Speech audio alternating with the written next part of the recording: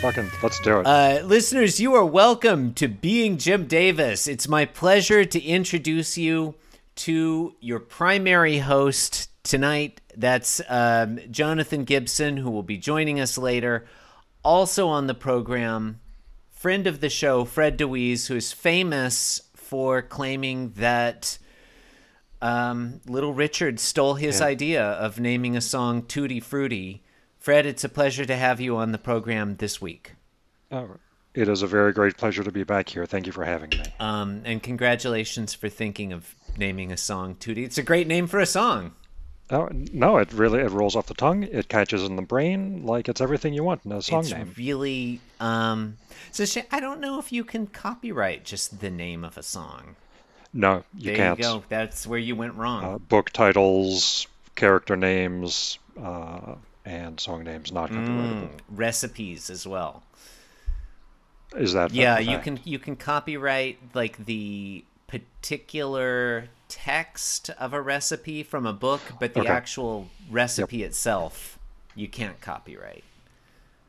Interestingly enough, the same is true of tabletop role-playing game mechanics. You can't copyright the mechanics, but you can copyright the text block that contains the mechanic. I mean, that makes a certain But other people amount of can sense. just use it. Yeah. Yeah. That's why every game is now a version of Dungeon World. Dungeon World. This is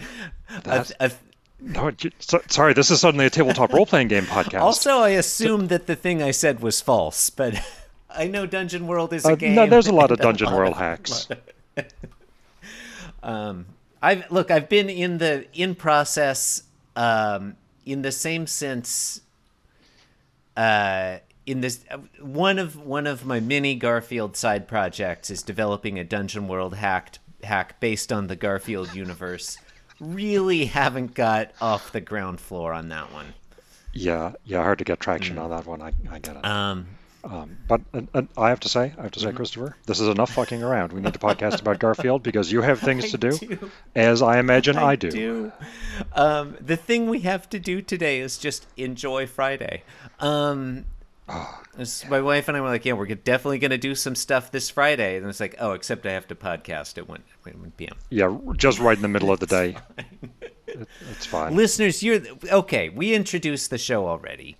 Today is Monday, September 17th, 1984. Today we're reading the 2283rd ever Garfield. I think I said already, but we'll repeat. It's a joy to be joined by Fred DeWeese, regular friend of the show and beloved guest host.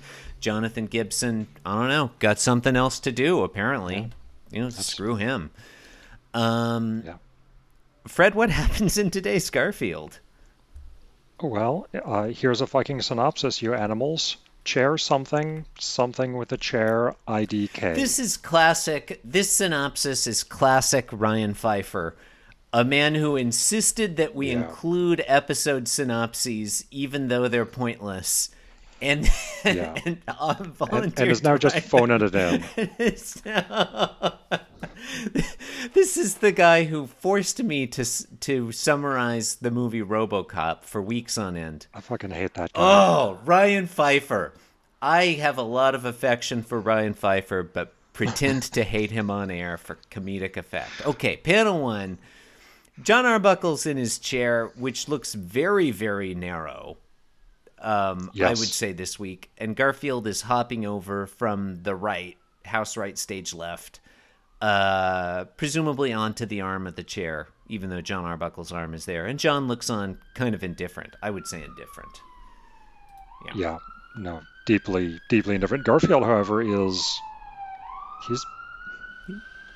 super excited. He's into it. Like he's focused like a laser on his activity there. Which, spoiler alert, panel 2 does not go the way he intended. Typical cat. Yeah. Typical humorous cat activity here. Failing to jump all the way up onto the arm of the chair, just grabbing on with his forepaws, back legs, whizzing there. Yeah, kind of motorboating with his back legs. Is that what you call that? Yeah. Windmilling with his back legs? I don't think that's what windmilling with the back legs, I think is what you're looking for. Nobody knows what it's called. Nobody. And John looks on. I like John's indifference in panel 2. Just totally blasé. You know, Garfield's desperately trying to climb up onto the chair. John could help, does not. Does not. Just staring impassively, Garfield sweating. Oh, look who showed up. Look what... It's friend of the show, Jonathan Gibson. Look what the cat dragged in. Yeah, panel 3. Yeah, looks like it. We just decided to jump in, John, because honestly... It makes it in... Yeah, no, I figured you would be in favor. Yeah, in panel 3, John Arbuckle says... So in panel 3, like the arm of the chair has fallen off under the immense weight of Garfield, and then it's kind of fallen onto Garfield and crushed him. And the nicest thing I can say, the positive, I feel like Jim Davis did a pretty good job of drawing like I don't know what you call skeleton, the inner structure of the armchair. Like where the furniture skeleton, industrial staples or whatever the fuck. Every piece of furniture has a skeleton inside it. That's what makes them scary. It's true. I think he did a good job of drawing that and sort of the place where the upholstery ripped off the back of the chair. No, it is reasonably rendered. I do wonder why he chose to make the chair so narrow. It's like airplane seat. It really narrow. Looks like an airplane. I'm glad you brought that up. This panel really looks like an airplane seat.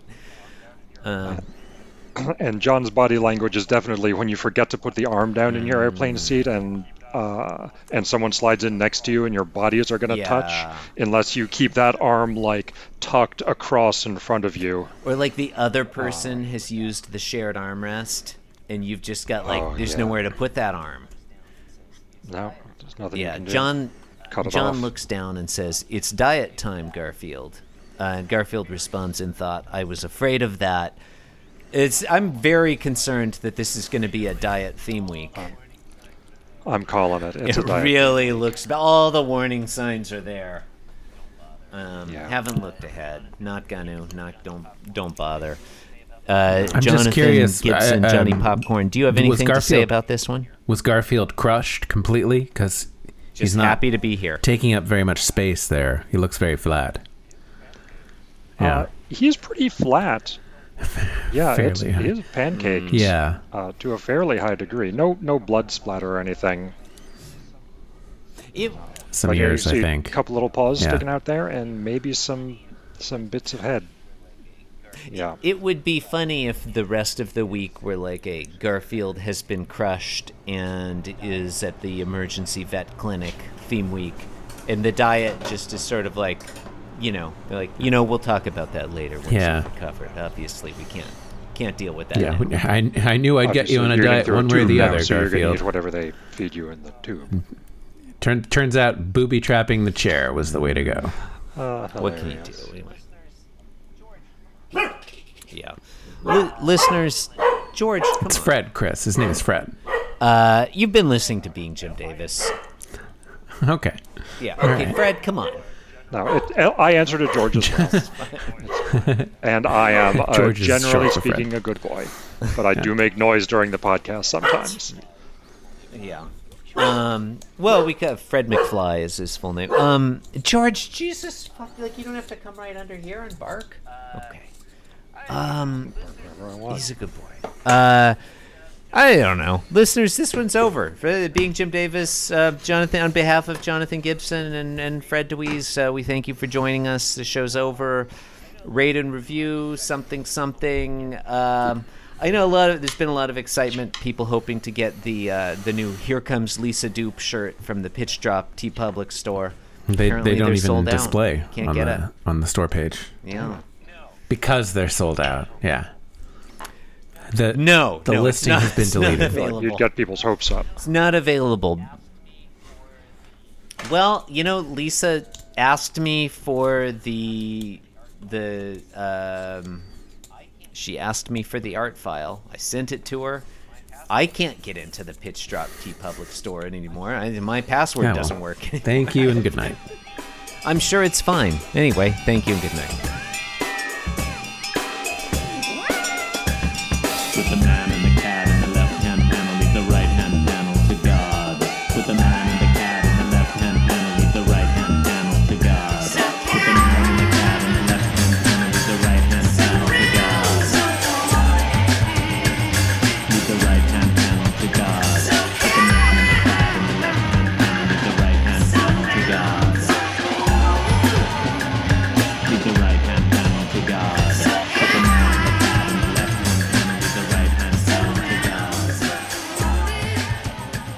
Leave the right-hand panel to God.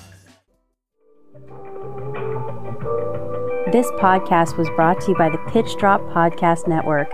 Like what you just heard? Support the show by going to patreon.com/pitchdrop. And while you're at it, check out pitchdrop.net for more of this and other shows.